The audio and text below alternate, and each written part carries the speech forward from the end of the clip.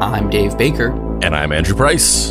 Welcome to Deep Cuts, the podcast where we pick a topic and walk you through the ins, the outs, and the nitty-gritty, so you can appear like an interesting and idiosyncratic person at your next forced social function. Today's topic is... the Mothman. Who is the Mothman? He's a creature that has been lurking in the forests of the American heartland and in our imaginations. He's a legend of a purported bipedal winged creature that has, if you believe it, presaged just about every massive tragedy or historical event over the past 50 years. Where was our warning about COVID, you piece of shit? Fuck you, Mothman.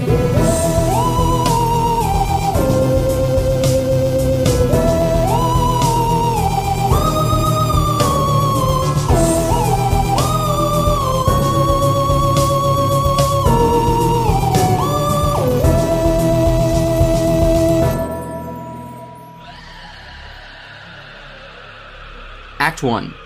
Richard Gere, the Mothman, and a construction worker who's currently employed building a bridge walk into a bar. The legend of the Mothman was born in West Virginia in 1966 when a 7-foot-tall creature with a massive wingspan was spotted in the town of Point Pleasant. In the years since, this piece of local folklore has taken flight and become a global mystery. On November 15th, 1966, Roger and Linda Scarberry and their mutual friends, Steve and Mary Millette, were driving through an area of Point Pleasant referred to as the TNT, named for the World War II manufacturing plant located in the area. As their car sped through the murky darkness of the forest, they chanced upon something that would change their lives forever. The Scarberry's headlights revealed a large gray creature with red, glowing eyes and a massive wingspan. The creature had stopped in the middle of the road and quickly turned its head to stare in a foreboding glance at the oncoming vehicle. As the car veered to avoid hitting it, the creature flew off into the nearby swamplands. The car screeched to a halt, almost careening off the road and into the trees. Shocked, the four people sat in stunned silence for a moment, and then Steve Mallett, hearing something, looked out of the rear view window of the car and claims that he saw those large, red, glowing eyes of the creature zooming down the road towards them. Roger stepped on the gas, jolting the car forward. The creature gave chase as the vehicle steadily increased its speed. Roger eventually claimed that he was driving as fast as the car could go, nearly 100 miles per hour. But the flying creature kept up. That is, until the car left the TNT and the creature just disappeared into the night. The two couples were understandably very shaken by this experience and spent the next few days telling everyone what they had seen. They tried to convince the townspeople of Point Pleasant that their story was true, and they had in fact witnessed a massive flying red-eyed creature that had chased their car at over 100 miles per hour. Over the next few days, other Point Pleasant residents claimed to witness this winged creature as well. From brief glances in the distance to full-on face-to-face confrontations, 2 volunteer firefighters, a city contractor named Newell Partridge, and a few others all came forward with stories. It was around this time that the tales of the bizarre creature began to take on a life of their own. People started reported seeing the creature outside of Point Pleasant, indeed all over the Midwest. The stories went whatever the 60s equivalent of viral was, perhaps mostly due to the fact that, in a published story about the sightings of the creature, an Ohio newspaper coined the term Mothman. Back in the 60s, viral was called mind polio. God, that's fucked. So before we get into the depths and the kookiness of this too deeply, I'm curious what your exposure to the Mothman was prior to us doing this. Were you a Mothman fan? Let me rephrase the question. Papa Pricey, dost thou thinketh this moth spooky bitch is real? I mean, I think saying whether I think this is real or not is a bit of a spoiler for just the rest of the episode. Okay, well then, were you interested in the Mothman? Did you like the Mothman prior? For sure, yeah, 100%. My exposure to the Mothman was... I don't remember exactly what came first. As we'll talk about later, we're going to talk about the movie, but I saw the Mothman prophecies in movie theaters. So it was back in 2002. I saw this in the theater. I remember that we also rented it when it came out, which was not necessarily a indication that we thought the movie was really good. I think it just, you tended to do that back in the day. There was fewer things to do. So your life didn't get sucked away because of social media, just sitting there scrolling infinitely. You had to rent movies. I have to watch Mothman prophecies twice. I have to go to the theater with my dad over the weekend and watch Mask of Zorro, and then come home on Sunday and then go with my mom to see Mask of Zorro the next day and fall asleep in the movie theater because I already saw it the day before. How familiar were you when you did you go deep? How familiar are you with? Yeah, well that's what I was saying is I don't remember like what came first. I don't remember if I saw that movie first or if I had read stuff about it previously. But I mean back in those days, my only connection with learning about these things was checking out books from the library. So reading random books about like Greek mythology or, random cryptid creatures or whatever it was. And at some point I had read a book that contained stuff about Mothman. And I can't remember if it came before or after I saw that movie. The Mothman was interesting to me because it almost was scarier because a lot of other like ghost stories and cryptid stories feature some element of like imminent threat to the people involved. Like an alien will abduct you and perform experiments on you or take you forever. And, a lot of these monsters, they'll like eat you or kill you or whatever. But the Mothman was like almost scarier because it was like, you don't know what its intentions are. Like it's not trying to kill you. It's like just there. And then it gives you like a fucking foreboding prophecy about the future. And for some reason the fact that it wasn't like, oh, I'm just a monster that wants to kill you. It was like even scarier to me. And the Mothman like really freaked me out. Prior to investigating this and learning more about it, which now I'm like super into the Mothman, but prior, I didn't really have a lot of connection to him for one reason or another. It was just kind of like, it was a thing I was aware of, but I think in my head, for some reason, I thought the Mothman was the Jersey Devil. Like, I thought they were kind of the same thing, like Sasquatch and Bigfoot.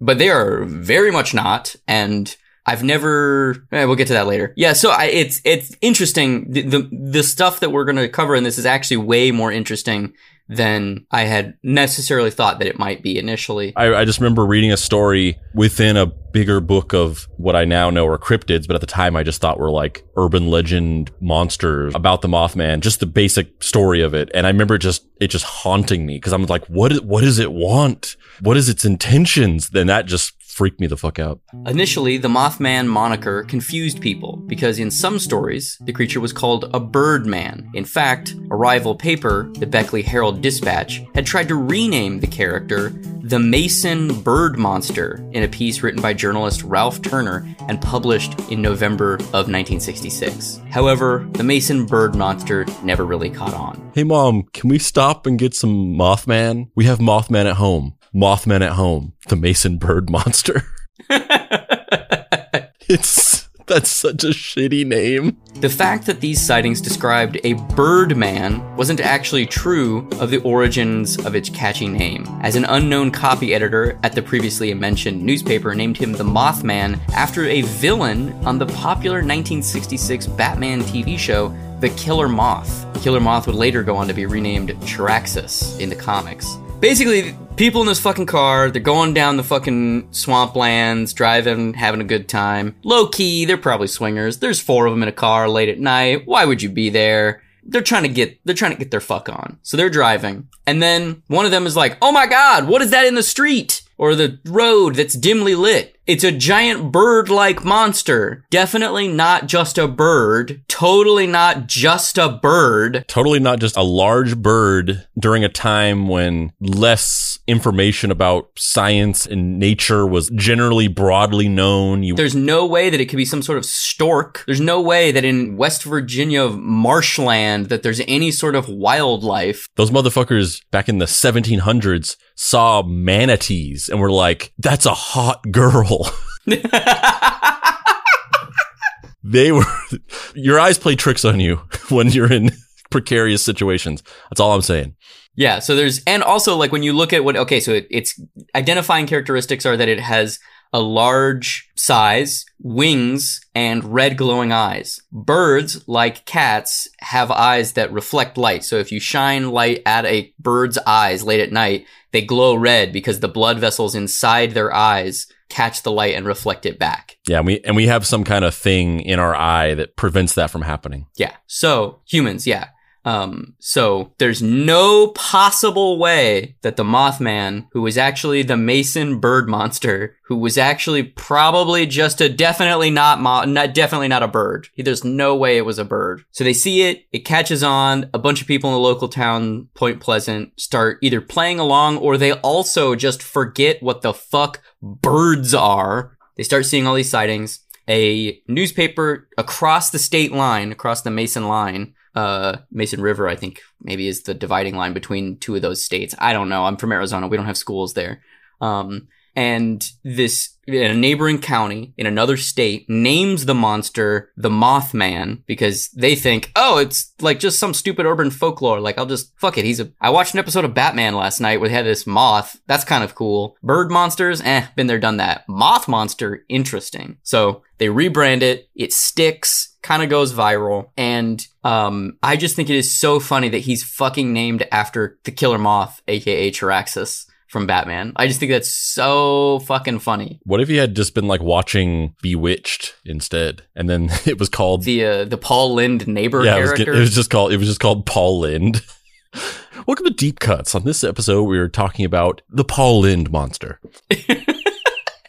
I'm here to tell you about some horrible tragedies that are gonna transpire in the near future. We'd be living in a whole different world if that journalist was watching Bewitched. Yeah, but it's interesting because we're gonna get into how the Mothman character evolves over time. But it's interesting that in this initial period of about a year between mid '66 and middle to end '67.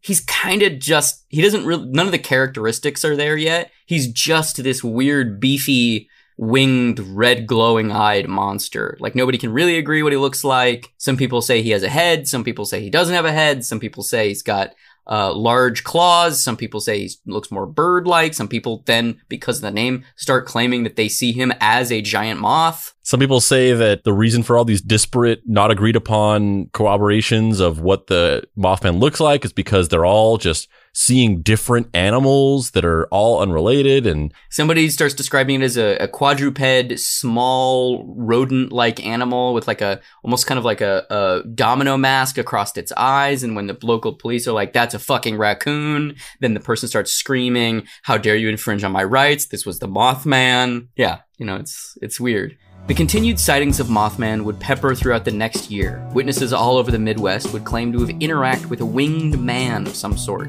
Some even got close enough to touch him, reporting that he smelled like a woodland animal. However, on December 15th, 1967, a tragedy would take place that would propel the character into global recognition.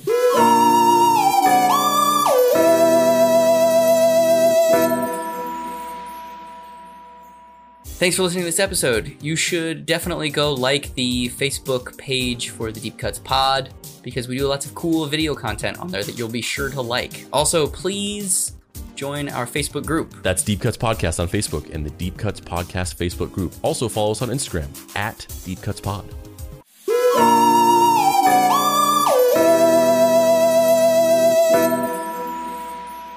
Act 2, The Silver Bridge Incident.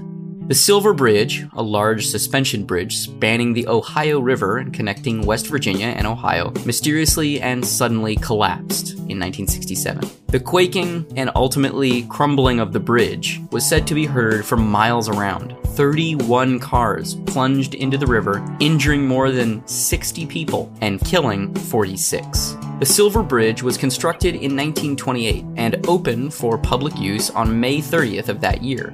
At 700 feet high and more than 2,000 feet long, the bridge, which was ultimately built entirely out of steel, was a staple of interstate travel. However, neither law enforcement nor state or local officials could offer any tangible cause for the sudden collapse of the major road link between the two states.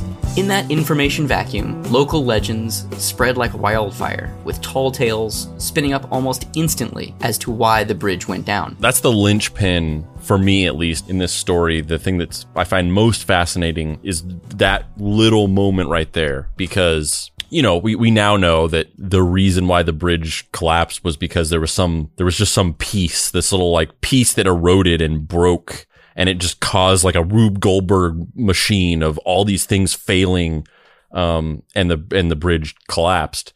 But they didn't know that at the time. And, as we were kind of joking about before, if you think that conspiracy theories spread now in a vacuum of ignorance, like just imagine back then where, yeah, the information couldn't spread as fast or as large or global as it can now, but they're operating on way less general information, because in the same way that information can't spread, knowledge can't spread as well. So, nowadays we have, teenagers who understand quantum theory because they fucking watched a YouTube series about it or whatever.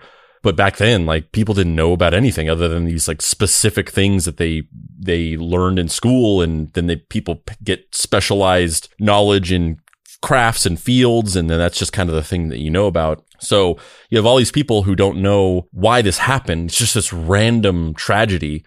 And, stuff like that is scary. It's like when things like that happen, where some horrible thing happens and you just can't explain it, and you have no idea why it happened, and you don't know when it's going to happen again.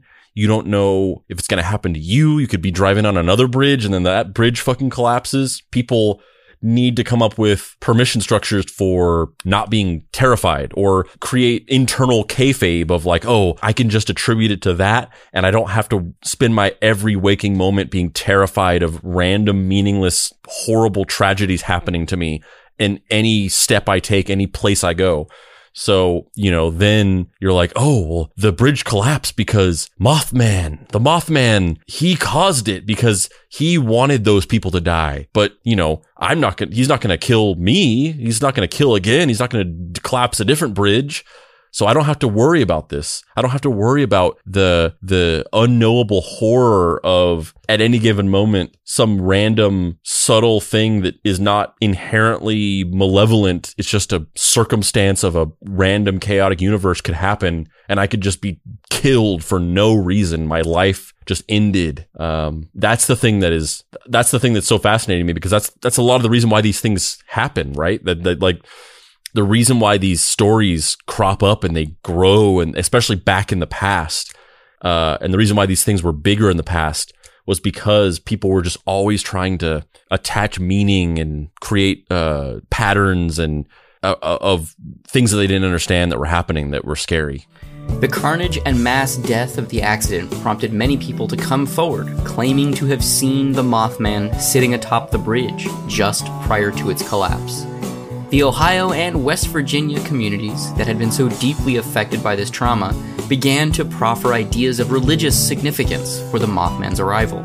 They claimed he was a harbinger of doom and pain, an otherworldly sign of impending loss. From here on, people would claim to see the Mothman all over the globe. Any instance of mass trauma or tragedy would be followed by people claiming to have witnessed the Mothman lurking in the shadows, or have caught in a reflection a glance at him. And that continued on, like, all the way up until recently. Like, as recently as 9/11, people were saying that they saw Mothman fucking in the settling dust of the Twin Towers after they fell. Yeah. So the thing that's fascinating to me is how this character, who is obviously somebody being scared and being like, oh, it was a bird. Ah! I mean, definitely not a bird. It was not a bird. There's no way it could have been a bird.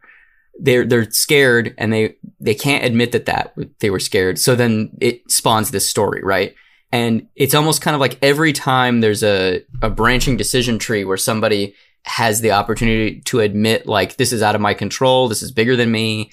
I didn't know what was happening. This is crazy. This is unknowable. Whatever it is, it's just easier to put it on the Mothman. So it becomes this really strange sort of pan-cultural phenomena where he, like you said, he got, I think he was spotted at both World Trade Center attacks. The first one in the 80s, where terrorists drove trucks filled with explosives into the bottom of the World Trade Center. I think that's what happened. It's been a while, but I think that's what the first World Trade Center attack was. Yeah, there was bombs in cars that were in the underground parking structure or whatever. Right.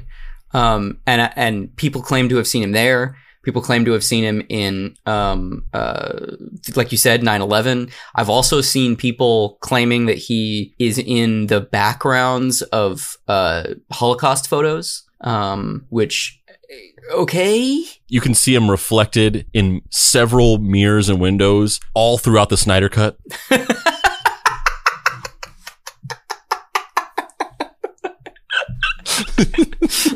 If you watch Zack Snyder's Entertainment Tonight Zoom interview, you can see the Mothman in the mirror behind Zack the whole time. In all seriousness, going back to I didn't mean to just totally derail that with a joke, but going back to the Holocaust thing, those things always, that's always where I'm just like, do we have to go there? Like, stuff like that, like, it just always starts to feel a little gross when it's like that, or like that fucking Aliens guy, like, where it's just like, yeah. and that too, you think I'm going to say no guy. You think I'm going to say no? I think the you think I'm going to say no meme is completely unproblematic. But the ancient aliens guy. Should we explain that, or are you just going to cut that out? There's been a meme that has developed exclusively in texts back and forth between me and Dave. It's a meme that only exists in our text messages, where we bounce ideas off of each other. But bouncing ideas off of each other sometimes can just end up feeling like this sort of fruitless effort, because A, you know that the other person is going to like it and want to do it, and B, you know that we're not going to do it because we don't have time to do it. It's just throwing another idea on top of a pile of ideas that maybe we'll get to one day when we're done with all these other ideas that we're also already doing. So when you come up with an idea, you pitch it to the other person, and really the only thing that they can say is just like, yeah, I love it. Like, there's just nothing you can say to it, because it's like, we're not going to criticize it, and we're also not going to do anything about it. So the only thing you can say is just like, yeah, sounds good, man. And so that morphed into, you think I'm going to say no? And then that became a meme. So now there's an actual meme that's a picture of Dave with his hair like spiked up, like he's like ripping his hair out in frustration or whatever. And he's just like shrugging at the camera next to like a Jenga game. I don't even know what the context of the picture is. Yeah, it came from when Nicole and I went to a cabin for her birthday, and we were playing this weird knockoff Jenga game at like 2 a.m. or something. And because what else are you going to do? It's a fucking pandemic. And I, through the course of that whole Jenga game, was just being a dick and like trying to take the most strategically inappropriate pieces out so the game would be over. But then it got super tall. It was like 35, tiers tall. And it was just like, you would breathe on it and it would wobble. And I turned it into a bit where I was like pulling my hair out, like being performatively anxious that it was going to fall. And like, for some reason, I was like, we got to take a picture of this and send it to Andrew. So I like pulled my hair out, like almost to a cartoonish degree, and then posed next to it like a crazy person. And we sent that to you. And then that somehow became the, you think I'm going to say no image. I took that image and I just added the text, you think I'm going to say no? And then the next time that Dave pitched me an idea, I just sent him that picture in response. And now we just send that picture back and forth to each other. It's just kind of a way of like responding to an idea when you like don't have anything else to say to it. But the ancient aliens guy and stuff like this, that's the direction that I don't want to push conspiracy theories, because then that just gets into the thing where you're just like, it's just, this has this racist connotation where you're like implying that these people just couldn't have possibly been capable of building pyramids, so it had to be aliens, or you completely trivialize the horrible evil deeds done by these people by insinuating that the Holocaust was like engineered by some kind of evil monster instead of the actual people who committed those horrible atrocities. It always goes there, right? It always goes there. It always goes there. You watch the flat earth documentaries and stuff like that. It's like, oh, cool. Yeah, these people believe that the earth is flat. Like, that sounds goofy. And then it always goes to like, and then the Jews. And it's like, oh, fuck. God damn it. Yeah, I just watched, I won't even say the name because I don't want to promote them because fuck those idiots. But there's a documentary about the reptilian conspiracy on Hulu right now. And it is so trippy that these people believe this. And I don't even think that the people making the documentary believe it. I think they're trying to make money off of people who get radicalized and believe it, like, you know, the Phantom Patriot or something like that. For sure. Yeah. I mean, I don't know if this is the right time to say this, but I've had this locked and loaded for this episode. But that just reminds me of watching documentaries and news clips and little feature pieces about Mothman. It just strikes me as so funny in these stories when you have these like reporters and journalists and documentarians walking around and they're interviewing these people, telling these stories, and you know they're being like an objective journalist. They're just asking questions and taking it seriously, and it just strikes me as it's just so funny to me after a while because it's like these like journalists just like with a straight face, just like listening to someone lie to them. And they know that they're lying, and they're just like, yeah. So tell me more about that. So the giant monster bird moth creature, it appeared in front of you, and it's like they know that they're fucking lying, but it's like this weird unspoken thing where it's just like, because I'm making this documentary about this, I'm just gonna pretend like I'm entertaining this as a real thing. I'm giving them the benefit of the doubt that you give anybody making a claim about anything, even though they're 100% lying. Yeah, just like no shadow of a doubt. Just like the person's name on the chyron beneath them is just replaced with Liar McLiarstein. Like, yeah, it's.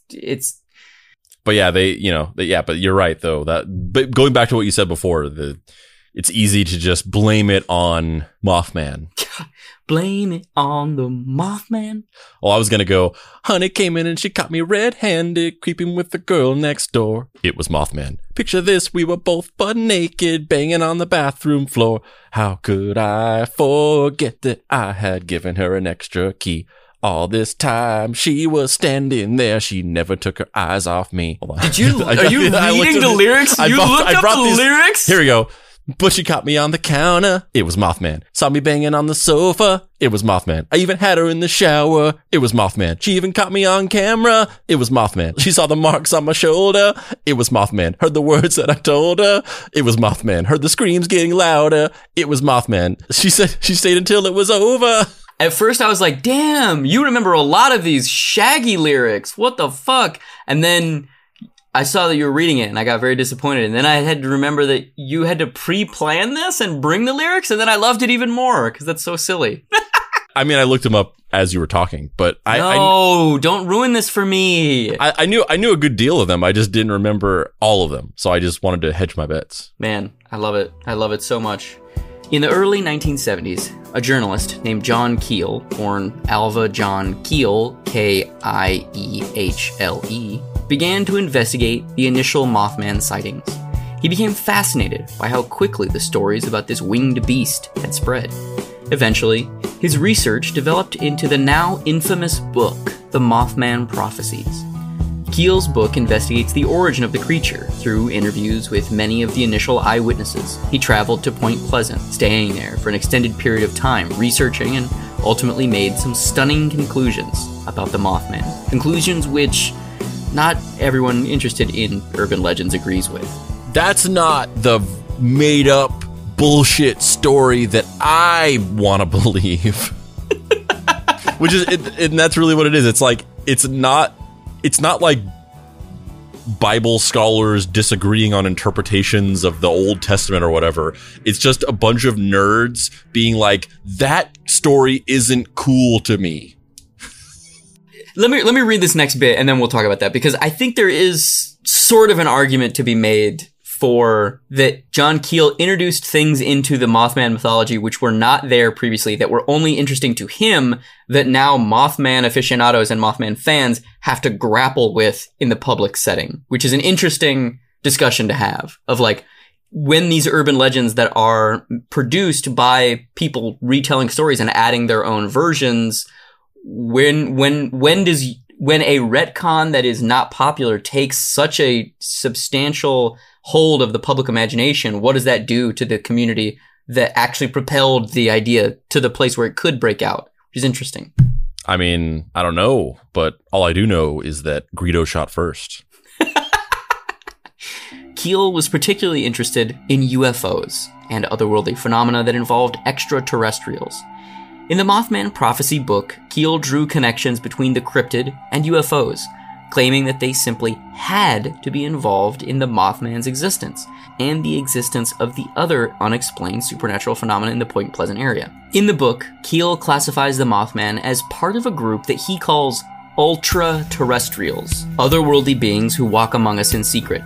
Much of the Mothman prophecies is concerned with the connections and correlations between these ultra-terrestrials and the many sightings of alien visitors. No other person was so influential in galvanizing or propagating the legend of the Mothman in the popular culture. What was a deeply fringe and beloved regional character who had a small pocket of success and sightings all over the globe quickly became a creature that stood shoulder to shoulder with the likes of Bigfoot and the Jersey Devil. I love the idea that John Keel was just like, yeah, there's not really enough here to write a whole book about, so I'm just gonna take the other shit I'm interested in and just like shove it sideways in here because fuck it. And he did it. He fucking did it. Also, can we just discuss that ultra-terrestrials is like a fucking great name? Yeah. I mean, but it is funny though. It's funny that they say, I mean, not that this is like a globally acknowledged truth that everybody thinks is real. It's obviously sort of relegated to the small pocket of people that believe in Mothman. But it's sort of like this microcosm where you really see like just how that can happen, how over time. And this is even this is from the 60s. This is a small microcosm where you can see how there can be an idea and then somebody can just like add something to it. And then over time, it gets sort of like mixed in with the rest of the story to the point where you come to like years later and then it's just become accepted as truth and part of it because somebody just arbitrarily added in their little spice. And, you know, you can apply that concept to bigger, older concepts. And you really start to think of like, oh, if that could happen in, you know, a handful of decades, imagine the things that could be added in and changed by human beings with self-serving motives over the course of thousands of years. As a young man born in the New York area, Keel quickly developed a simultaneous interest in the otherworldly and in writing. After working in the newspaper industry and participating in the early days of radio and TV, Keel found himself in the army, serving in the Korean War on the staff of the American Forces Network in Frankfurt, Germany. After being honorably discharged, Keel began telling a tale so outlandish it simply had to be true. He claimed that he was actually employed in the art of psychological warfare while serving as a propaganda writer. In 1957, he published a book called Jadoo, which described his investigations into Indian rope tricks and also his search for the Yeti. Isn't that a fucking pairing? Isn't that a pairing? He's like, you know what? These guys in like these markets with these like rope tricks and these charming of snakes, I think they got the answer to the Yeti. I'm gonna go talk to them about this Yeti. I mean, and he was the only one that thought of it. And he was living in the fucking year 4000. The year Squatch thousand, more like it.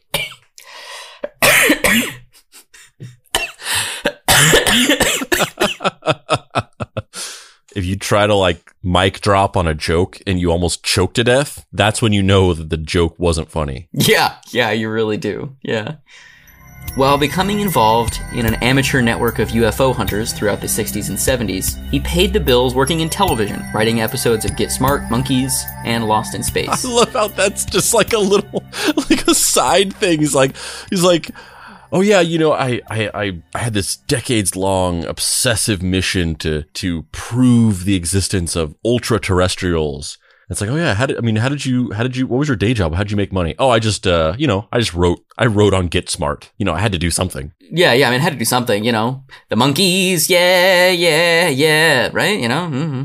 It's just like a footnote in his life. It's like, yeah, like in the same way you say like you waited tables through college or something like that. He's just like, yeah, I wrote on seminal comedy and science fiction shows from the golden age of television to, fund my cryptozoological efforts. The thing that's even crazier is this next line. Wait for this. But here's where Keel's involvement in the paranormal takes a turn. In 1967, Keel coined the term Men in Black to refer to a shadowy and secretive government agent who always seemed to materialize whenever there were extraterrestrials or cryptid sightings. This term first appeared in an article he wrote for Saga magazine titled UFO Agents of Terror. That's fucking insane to me. The guy who basically like solidified the myth of the Mothman is also the guy who did the same thing for the Men in Black. Like obviously these concepts existed prior to him, but he's the Frank Miller to their Daredevil. He's the whatever the guy's name is that made Choochie Woochie. Tony Baloney. He's the Tony Baloney to Choochie Woochie, What's even crazier is that in the very next issue of Saga magazine, his story was just verbatim the screenplay to Hitch.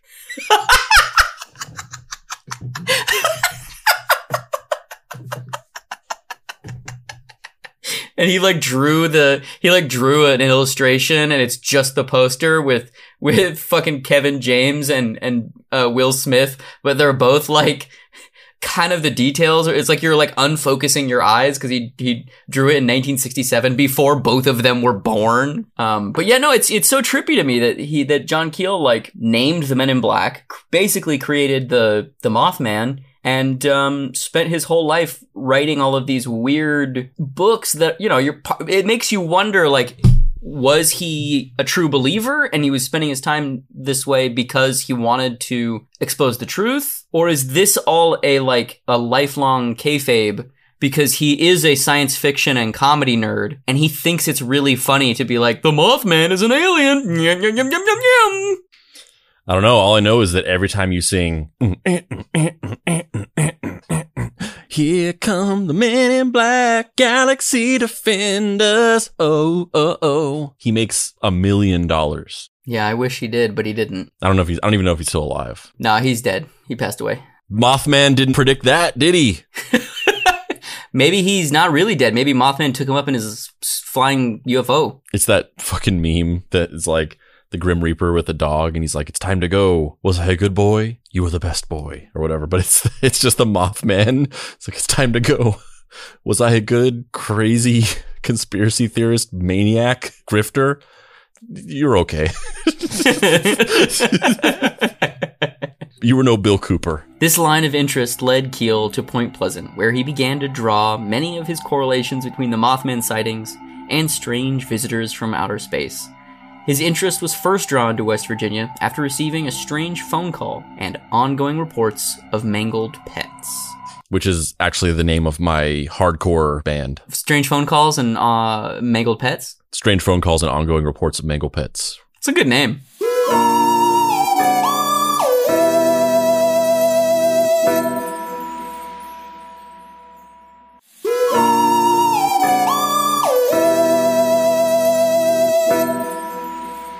Act 3. I'm ready for my close-up, Mr. Mothman. While the Mothman was semi-constantly in the public imagination due to Keel's book, he waned in popularity in the 80s and 90s. However, he came roaring back. We were too busy with Crystal Pepsi to worry about Mothman.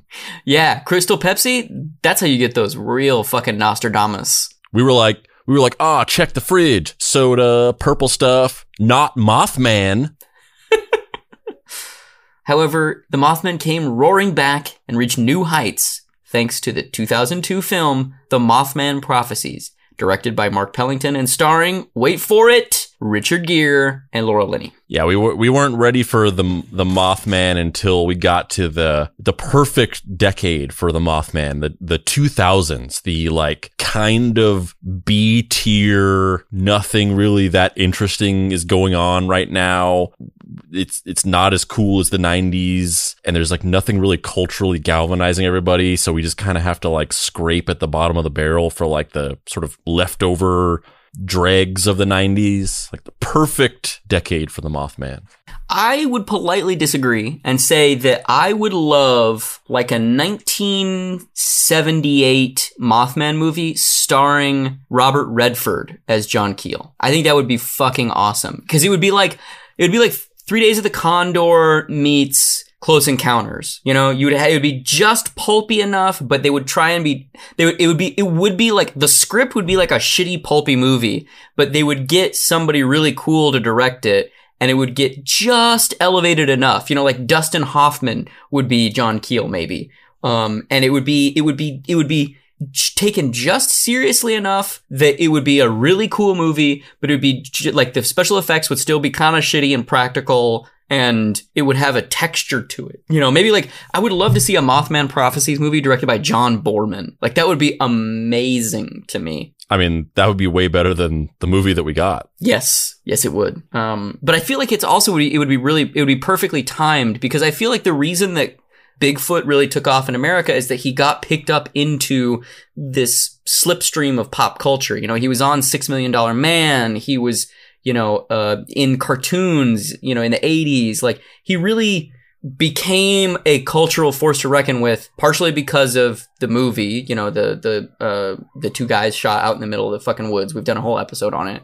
But also because he just kind of enveloped the culture in this weird way, where I feel like Mothman is like maybe low B-list, high C-list of cryptids. He's like really well known, but I don't think anybody really knows that much about him. He's just like, oh, it's a weird moth creature, which he literally isn't. He's a bird man. He's an alien bird man that predicts tragedies. But I don't think that normal people know that. Normal people think he's a giant moth dude. Yeah. And also, I mean, it's very obvious why Bigfoot, you know, persevered in the public consciousness, and the Mothman kind of wound up as this sort of like B-level, you know, afterthought. And, you know, this episode is just self-evident. I mean, listen to the Bigfoot episode and listen to this episode. What is the difference? There's no cricks. Where's Mothman's crick? And I don't mean like specifically a crick, but just like, he doesn't have his own crick. There's no crick. Yeah. He also doesn't really have, aside from John Keel, he doesn't have a single person who's taken up the standard, right? That's out there beating the drum of the Mothman is real. The Mothman is real. I saw the Mothman. I'd be very interested to live in that world, though, where there is a Mothman convention. Well, there kind of is, but we'll get to that later. Maybe we can start it. Maybe we can be those people. Oh my, Dave, the Mothman was behind you just now. He's pissing on your bed. Dave, the Mothman is doing the "you think I'm gonna say no" face. He just keeps posing in that meme behind you over and over again. Dave, I think the Mothman wants to take over as the other member of the show. He's strangling Hilsmer. I'm Mothman. Yeah, so we're basically, you know, we're at the point where the movie's, you know, it's in development, it's gonna get made, and then slowly works its way through the process. And then let's talk about it a little bit. The film was an adaptation of John Keel's book. However, the screenplay, adapted by Richard Hatem, had some key differences. It took more of an intellectual thriller approach to the subject matter, and it was kind of less of a creature feature, you know, displaying the winged menace for the world to see, and more of a, you know, thinking man's shadowy campfire tale. You know, obviously, Richard Gere stars in the movie as the John Keel character, but in the movie they changed his name to John Klein, and he's a reporter who's trying to research the legend of Mothman. Still grieving from the loss of his wife in a mysterious accident, Klein finds himself in Point Pleasant and hears of multiple sightings of a creature that has the townspeople deeply frightened. The more Klein investigates, the more his obsession with the Mothman grows, and he begins to harbor a deep-seated belief that if he can only solve this riddle, he will be able to some way find the answers to his wife's death. The film, like Keel's novel, incorporates the extraterrestrial components into the climax. While many true believers of the Mothman do not like this approach to the myth, this aspect of the legend has been constant ever since the book's release. So, you said you saw it in theaters. I actually have never seen the movie Mothman Prophecies. I saw the movie. I would have to watch it again, and like I could be completely wrong because I'm just remembering seeing this movie when I was a kid, and maybe I watch it again and I'm like, oh yeah, actually this is like a really interesting approach to this or something like that. I don't know. But with the full disclosure that this is like a child's remembered viewpoint on this, I just remember that the Mothman movie was just like completely disappointing because it's not really a Mothman movie. It's just like a psychological thriller about a guy uncovering some kind of truth about his wife's death that the Mothman is just like a setup to. Like the opening of the movie is that he's driving, him and his wife, played by Deborah Messing, are driving home from a party, and they're just like in a sports car and they're laughing. It's just like that scene in movies from the fucking 90s where it's just like you hear like the revving of the engine getting higher and higher, and they're in the middle of the woods driving home from like a party and laughing or whatever. And then they see the Mothman, he swerves to avoid it, and then they get out and it's gone, and then his wife dies. And then he's years later investigating this, and then he keeps like seeing his wife, and he like chases after her, and then he starts getting phone calls, and it's like a voice on the phone that's like saying cryptic things to him. And that's it. It's not about the Mothman. It's about like this weird psychological thriller plot where he's like uncovering secrets about his wife's death. And then it leads to like it's like aliens, and they abducted her or something. I can't remember what it was exactly, but it's like it's revealed that these aliens took her for some greater purpose or something like that. But yeah, I just remember being like, yeah, this fucking sucks. It's not about the Mothman at all. Like he's literally just in the beginning of the movie. It's like the setup. Is it a creature suit? No, it's just like a blurry half second of like CGI. Boo. At least give me the fucking weird like dude in a bird suit. Yeah, I mean, it's not about that at all. It's not about the Mothman. It's about. How would you? Because I mean, I get the idea behind that though, because you know, Mothman as a concept is somewhat flawed because it's all of these weird fucked up stories that don't really have a central fear behind them. You know, like the Bigfoot or Sasquatch or Yeti or any of these, you know, myths about missing links. Like obviously it's about man's deep-seated fear that we will lose the human contract and embrace our lesser selves and commit heinous acts of murder, right? And embrace the animal link between us all. But like, what is, but you know what I mean? Like, what is, I don't even know, like, if, like, okay. You know, Andrew, thanks for coming in today to Great Pictures of Tomorrow, the production company that makes Great Pictures of Tomorrow. We've got the rights to make the Mothman Prophecies, and we wanna make a remake, but we wanna do it right. We don't wanna make this bullshit Richard Gere intellectual thriller gerbil up my butt movie. We wanna make the real Mothman Prophecies. So we wanna hear your take. What's your take on the Mothman Prophecies movie? All right, so two cooks and their wife and their wives are driving down a country road in the middle of the night. It's 2 a.m. They can't even look at each other in the eye because of the stuff that they were just doing. It's a really awkward, quiet car ride. You could hear a needle drop in the forest.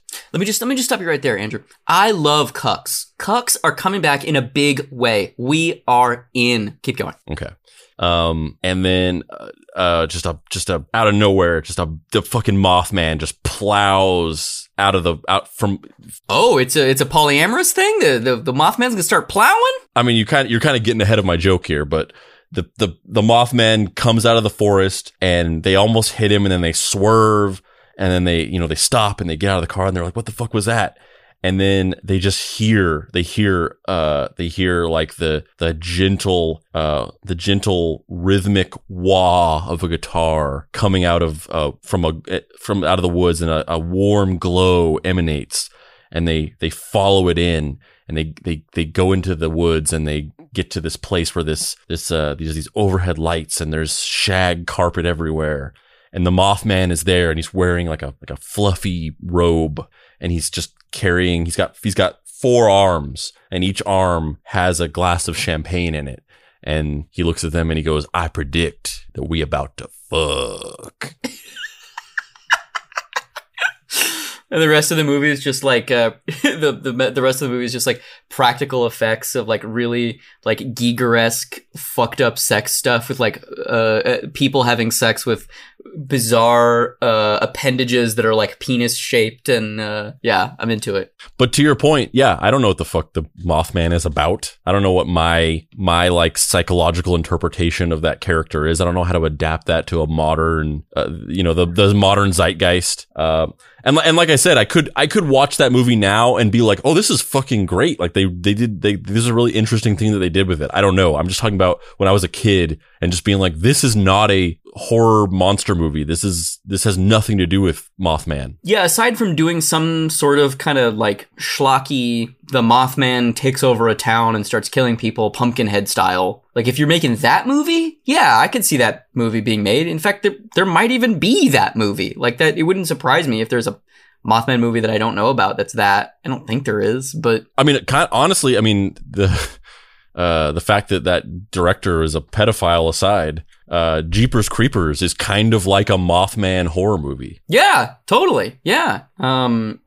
So yeah, I don't really know what you do with him other than that. Like maybe there's, if you know what, I could see a version of it where it's almost kind of like the Mothman, something about him kills people. Like his visage is so horrifying that it literally blows people's minds, and they go insane, and it's, kind of Lovecraftian, but like he's here to try and warn humanity about something. Like, so the Mothman shows up and he's like, "My other alien homies are gonna invade the planet. You need to prepare." He's like, bro, I gotta tell you something. Oh, god damn it. He's gone fucking mad again. Another fucking insane person who's viewed my visage and lost their mind. Yeah, because like I really don't know what you do unless it's kind of like a Bigfoot hunting movie where it's about a bunch of people trying to find the Mothman, which even then, like, okay, so it's like people like wandering around in the woods in a small town. Like that movie still ends with the gentle rhythmic wah of a guitar. Hell yeah, they go into the woods. I predict that we're gonna fuck. Yeah, exactly. But like, I don't know how you turn, unless you make this like a serious. I don't know how you make it a serious movie. You know what I mean? Like I you know what though? I could see a version of it where it's kind of this idea, but it is more like we were talking about that 1978 John Borman, Robert Redford, kind of All the President's Men if there were monsters, where it's like you follow Richard Kiel, he gets interested in it. He, is a guy who's obsessed with paranormal stuff. He goes to Point Pleasant, he interviews all these people, and you're almost like, you never know if he is or isn't gonna find the Mothman. Like it's kind of like a character study of this guy of like, why are you searching for the Mothman? And then, he's interviewing all the townsfolk and they all seem very, not reputable. Like they all have their own little axes to grind with each other. And it's kind of like a detective movie. And then the end would be, oh, actually they weren't lying. The Mothman is real. And you get 5 to 10 minutes of the Mothman, and the Mothman kidnaps John Keel at the end of the movie. I predict that we're gonna fuck. Yeah, like I could see that. Like that could be cool, or maybe there's a bunch of kids going and disappearing in Point Pleasant. So you give it some sort of human connection, and John Keel goes there to try and save these kids. And they have to, everybody in the town keeps seeing Mothman, and at the end of the movie, they fight the Mothman, and it's a little bit more of a traditional kind of Jaws structure. Like I could see that maybe working as a movie, but it's also kind of like Mothman as a character is kind of flawed as a setup because he's a birdman. He's not a moth, and titling a movie a Mothman, you expect it to be a giant moth. So you know that the reason why he doesn't kind of work as a movie character, and probably the reason why they made the movie the way that they did, it goes back to what I said in the beginning, which is the thing that is so scary, at least to me, and obviously this is my own personal perspective, but I kind of feel like this is what is scary about the Mothman, is that like you don't see him really. He's like a brief flash, and you don't really fully understand his motives, and that's the scary part. Is like what the it's not like the other cryptids where you have a very detailed like explanation of what they look like, and there's sometimes just literal footage of them, and you kind of know what they're about. Like the Mothman, the thing that was scary about the Mothman to me as a kid was just like, what the fuck does it want? Like, what is like this shit is ominous as hell. Yeah, maybe it's something along the lines of like a Slender Man movie, you know, where the Mothman is, there's no explanation for what the Mothman's motivation is. He's just trying to warn us about this thing, and it's almost a final destination thing where like you know that these people are going to die, but it's not that they're going to die, it's how they're going to die. And so maybe there's that, but that seems really hard to pull off, because what are you going to have him showing up every 5 minutes and being like, you're gonna die, and then like you're just like waiting for like rebar to like fall off of a truck and kill somebody? Like, it's just, he's like, bro, change lanes, get out from behind that truck with the poles coming out of the back. Trust me, bro. It's just hard. Like, I don't think he's not well enough defined to support a movie, really. Unless maybe you delve into the fact that he's an alien support, which I don't really like. Like, personally, I like him more as like this weird culture. Like, I like him as Uatu the Watcher, where he's been like watching humanity for like hundreds of years, and he's this old creature, and he keeps seeing these recurring looping cycles within humanity, and he's almost kind of like impotent in his inability to stop it. And so he's this otherworldly force that shows up and is just like, yo, humans, be better. Don't do that fucking stupid thing that you're about to, shit, you're dead. The bridge collapsed. Fuck. Yeah, John Keel really just Highlander 2 The Quickening'd it up. Yeah, like no one needs aliens I don't like aliens. We didn't need this, man. We didn't need this. No, yeah, it's not, it's, you know, it really is Highlander 2 The Quickening. It's just not what And then you want. try to do the Renegade cut, and it's like, yeah, I mean, this is better, but it's still, you're still just like moving around like puzzle pieces in a shitty puzzle. Yeah, it's not cool. I actually don't hate the Renegade cut, but yeah, sorry, John Keel, rest in peace. Thank you for all your work, but I really don't. I love the idea of ultra-terrestrials. I don't like the idea, though, that he's like in connection with aliens. I'd like the idea of ultra-terrestrials as Earth-based things that are just really powerful. But this goes back to what I was saying earlier, which is that's the reason, like, that's literally what it is. It's the people who don't like the stuff that he added to it. They're just they're the same as the people who were just like, oh, Highlander 2 sucked. Like, you ruined the canon. Like, it's not about like, this is true, or you've like made up lies that aren't the truth. It's just like, this, I just don't like what you were, I don't like the direction you took the story. Like, Yeah, absolutely. Especially with something like him, because unlike Bigfoot, Mothman really isn't something you can hunt. You know what I mean? Like, he's not like it's not Loch Ness Monster or something where, like, in the initial conception where it was just like this small town that this weird creature lived in. Okay. But now that it's kind of expanded past that, and he's been seen all over the world and presaged all these horrible tragedies, it's like nobody really thinks he's real. I mean, there are people who claim to, but it's kind of kayfabe. They're kind of just like, they like the story. They like the idea that there's this otherworldly dark deity that like warns humanity, and we kind of can't get out of our own way, you know? Well, it's interesting. It reminds me, because, you know, we a lot of these conspiracy theories and urban legends, you know, back then, but even now, they're usually tied to grifts, where, like, you know, the Bigfoot stuff, it was just like a handful of people during a certain point of time who were just trying to make money off of a thing. And it continues to be that, where every couple of years you have someone who's like, I found Bigfoot's dick in the like in the snow, perfectly preserved in my backyard. And then they show you just like a picture of a fucking giant hairy dick. And they're just like, here it is, motherfuckers, Bigfoot's dick. come out here, scientists, and examine this. And they're like, all right, we're getting our dick examination tools, and we'll be right out there. We can tell if this is an authentic Bigfoot dick within a 99% accuracy within 48 hours. And they're like, yep, come do it. Fucking do it. It's right here. And then they travel out there and they're like, well, oh shit, someone stole the Bigfoot dick. Oh no, you'll never be able to verify that was totally true what we said. And that happens like every 4 years. And it's people trying to get money or get like 15 minutes of fame. And modern conspiracy theories are like that too. Like, there's a lot of people who genuinely believe in the QAnon bullshit, but all of that stuff comes from a handful of people who are using it as a grift, who are trying to get internet famous or sell merchandise or whatever. And then the byproduct of it is that a bunch of people actually believe it.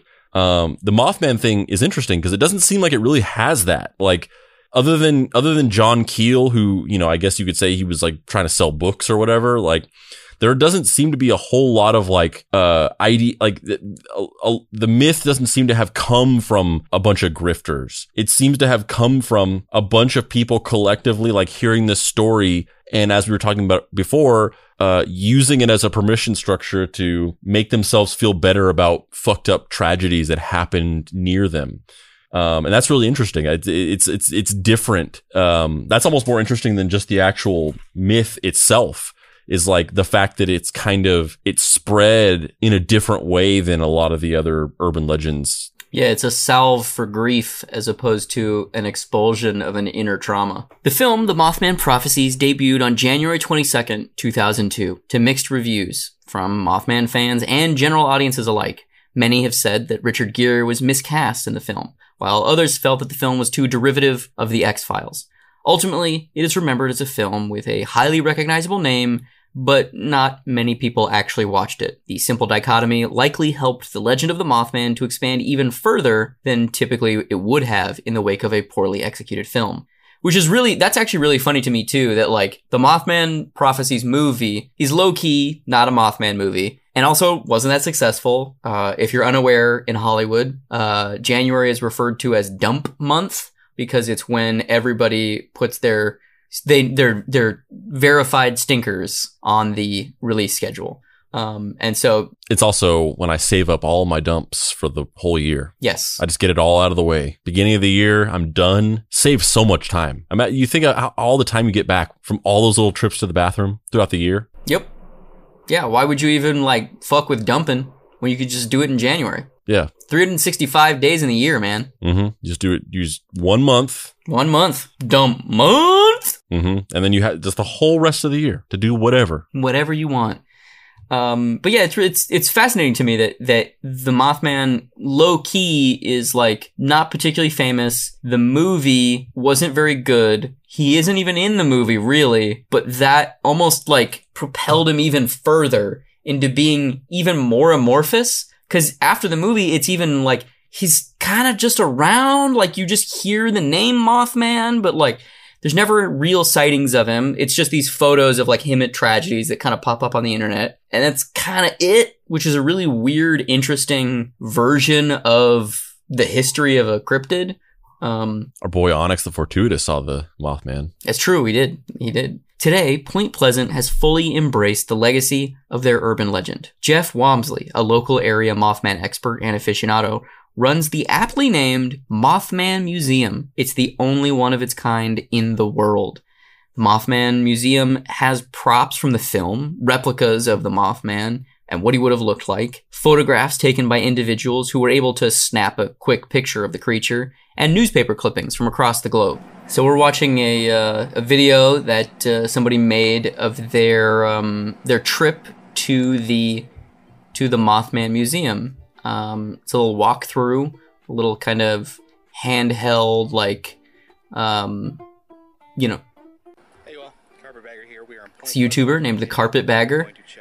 These YouTube channels are so funny to me. I watched a bunch of these for researching the Disney World episode, and there's just a ton of channels like this where it's people that just like have a channel where they're like, I go to places in the world and just like walk through it, and they're all the same.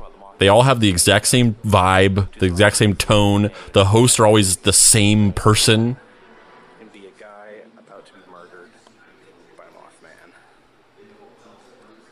I'm not gonna lie, man. Watching this, like, I really want to go to the Mothman Museum. Like, I don't know. My impression of this is like this museum fucking sucks. Like I spent a good deal of my childhood hanging out in the UFO museum in Roswell, New Mexico, and I always thought I feel sorry for people who travel from across the world to come to this, because I can't imagine it being anything short of disappointing. But the UFO museum is like the fucking Guggenheim compared to this. this is my idea of heaven. There's like really shitty paper mache, homemade sculpted Mothman figurines everywhere. There's like a weird, like, it seems like somebody's mom made a giant Mothman that's hanging from the ceiling. There's like costumes that are supposedly... It's a room with some shit on some tables. He's got a blanket that came in contact with both Deborah Messing and Richard Gere. That's the politically correct way of saying that they fucked on it, though. Because that from the scene, I predict that we're gonna fuck, and then 3-way orgy between Richard Gere, Deborah Messing, and Mothman. There's literally nowhere on earth I would rather go more than this. This is... They have a chapstick, a cherry-flavored chapstick from the movie, under glass. That is my ideal... that is all I want in life, is to go... To be fair, though, that's almost really not as funny as that actual moment in the movie, where it's like, have you ever seen a jump scare / creepy moment in a movie that was product placement?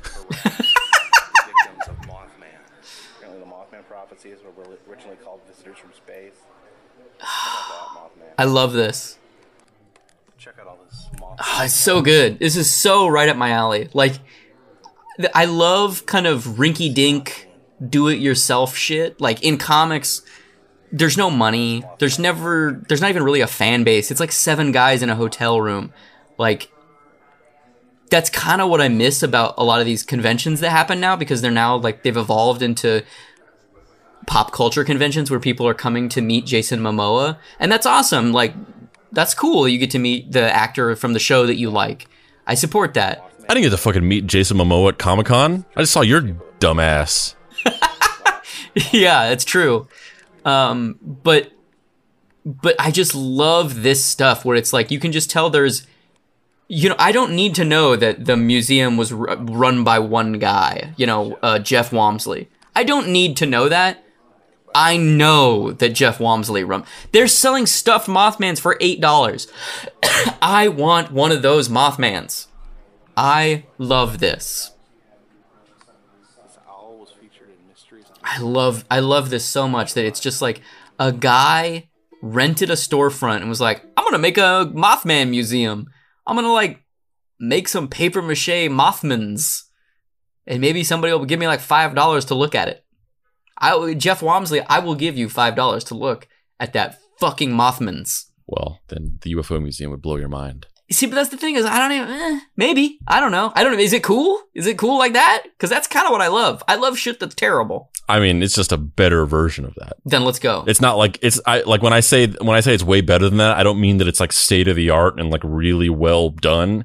I mean that it's that this was just put together by a bunch of crazy people, and it's just a bunch of random made up bullshit like hung on walls and stuff, and then like weird paper mache models of grays and stuff, but just like way better than just like a room with a blanket on a table. I'm so into it. I'm so into it on both ends. I want to go to the UFO museum. I want to go there. I want to see it all. I've been trapped in my house for a year. When this is over, I'm going to do something weird. I'm going to go somewhere. Maybe I'm going to go to fucking Point Pleasant, West Virginia. In fact, a couple weeks ago, I was looking up the dates for next year for Small Press Expo, which happens in DC. And then I was like, hey, Nicole, what if after Small Press Expo, we just stayed and then went to West Virginia and went to the fucking Mothman museum? And she was like, that does not sound fun to me. And I was like, no, come on. It's a fucking Mothman museum, though. Like, come on. Let's go to the Mothman museum. The museum features handwritten depositions from eyewitnesses, original drawings made by people who claim to have had erections?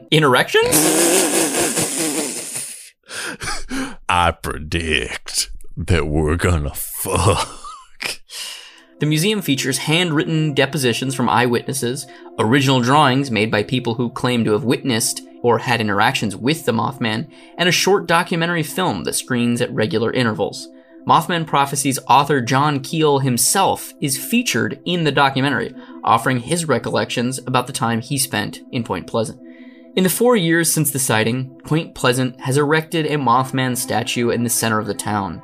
Standing over 10 feet tall, this metallic sculpture serves as a reminder to all of the locals to never forget the legacy of the terrifying winged creature from the great beyond.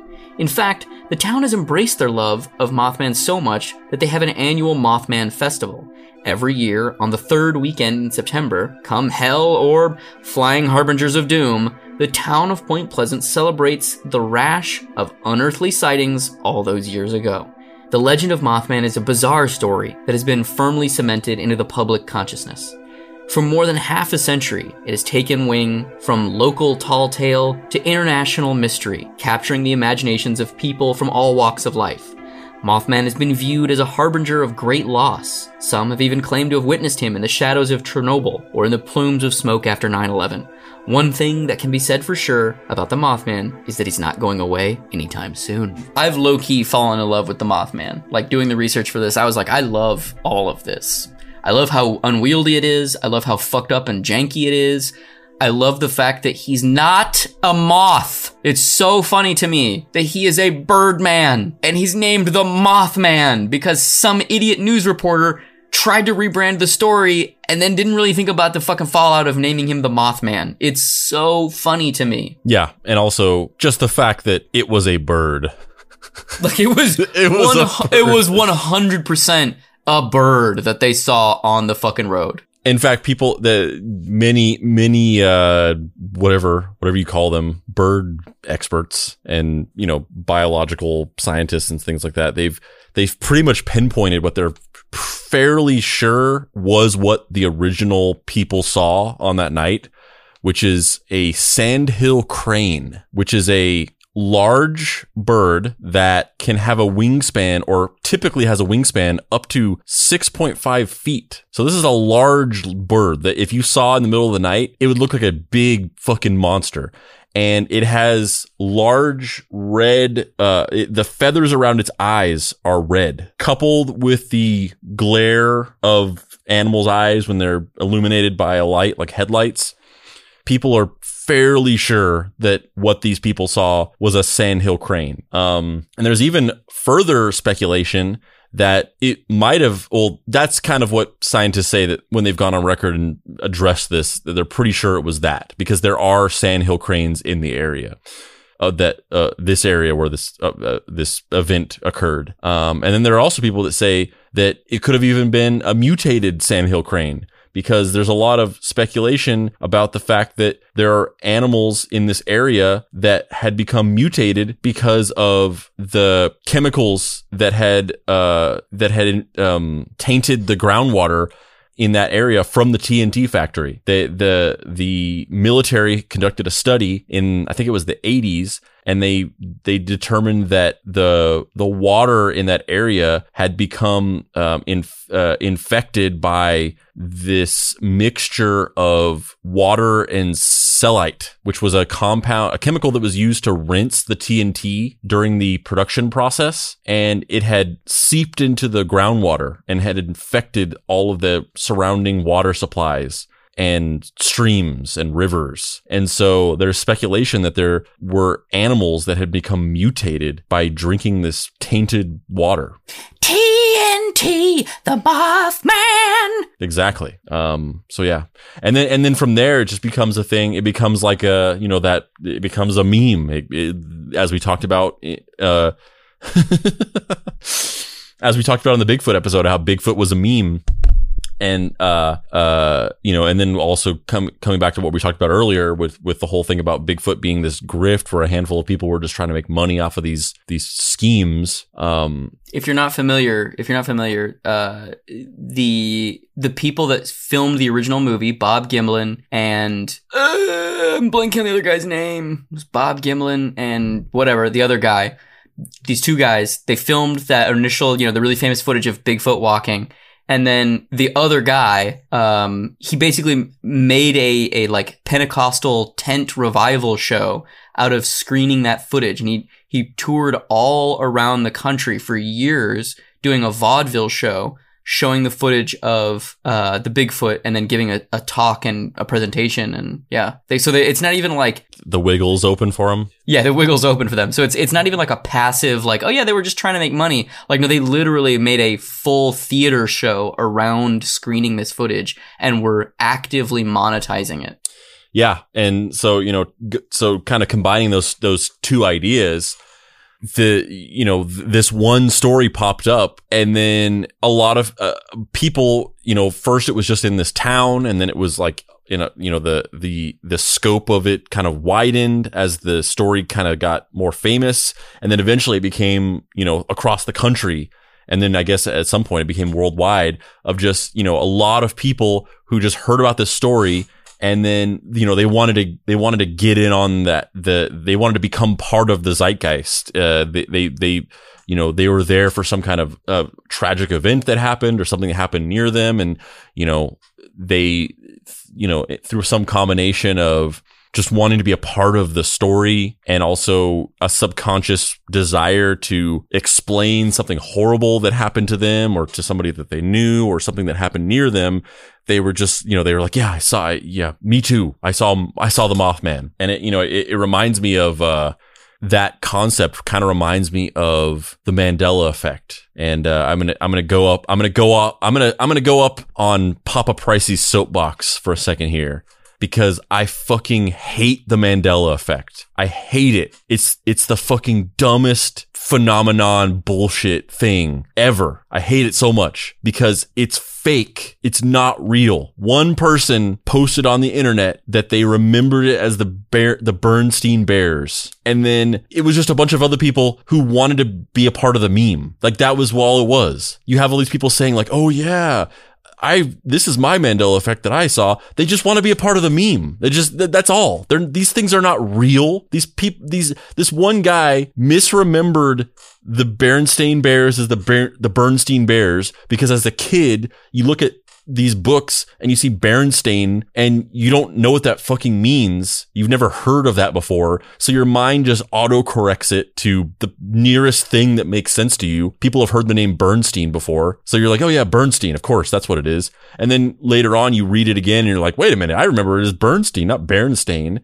Somebody said that on the internet. It became a meme and then everybody else wanted to glom onto the meme. So they were just like, oh yeah, I totally remembered that fucking Sinbad was the genie in a movie called Shazam. It's like, no, you didn't. You just made this shit up. And then everybody else is like, yeah, me too. Because everybody is collectively just trying to be part of a meme. It's not a real phenomenon. It's a bunch of people who want to be a part of a meme. And this was kind of the same thing. It was just a bunch of people being like, yeah, I saw the Mothman too. Because they just wanted to be a part of the story. It's motivated completely by that. I'm Dave Baker. And I'm Andrew Price. This has been Deep Cuts. You can find us on the internet. In many places. You can find me at heydavebaker.com, or you can find my books, Action Hospital, Fuck Off Squad, Night Hunters, Seven's Reckoning. A bunch of cool signed copies of Seven's Reckoning up there right now if you want to get all 4 issues signed by ya boy, Andrew. Also, the Mystery Treehouse Investigation Agency patch is also available on my website for $5. Andrew, where can people find you on the internet? You can find me in the woods with my swinger wife and our 2 closest friends, raw dogging the Mothman from all angles. And he's got everything. He's got all, let's just say that all 4 of us can have a go at the same time. And you can also find me at dapricewrites.com, where you can get my book, Deadbolt, AI Private Eye. It's a story about a futuristic robot detective solving crimes and dealing with the existential woes of being granted artificial intelligence and sentience without fully being acknowledged as a actual living entity in a world that wants to capitalize off of the labor and benefits of artificial intelligence without acknowledging the sentience of creatures that are not human in origin. And you can also get the Deadbolt, or you can also get the Mystery Treehouse Investigation Agency patches from my website, as well as the official merch store on deepcutspod.com. This was fun. Let's do it again next week. That's all I got to say. I thought you were going somewhere with that. Like, just the first time you've ever added anything on to the end of that, and it just ended immediately.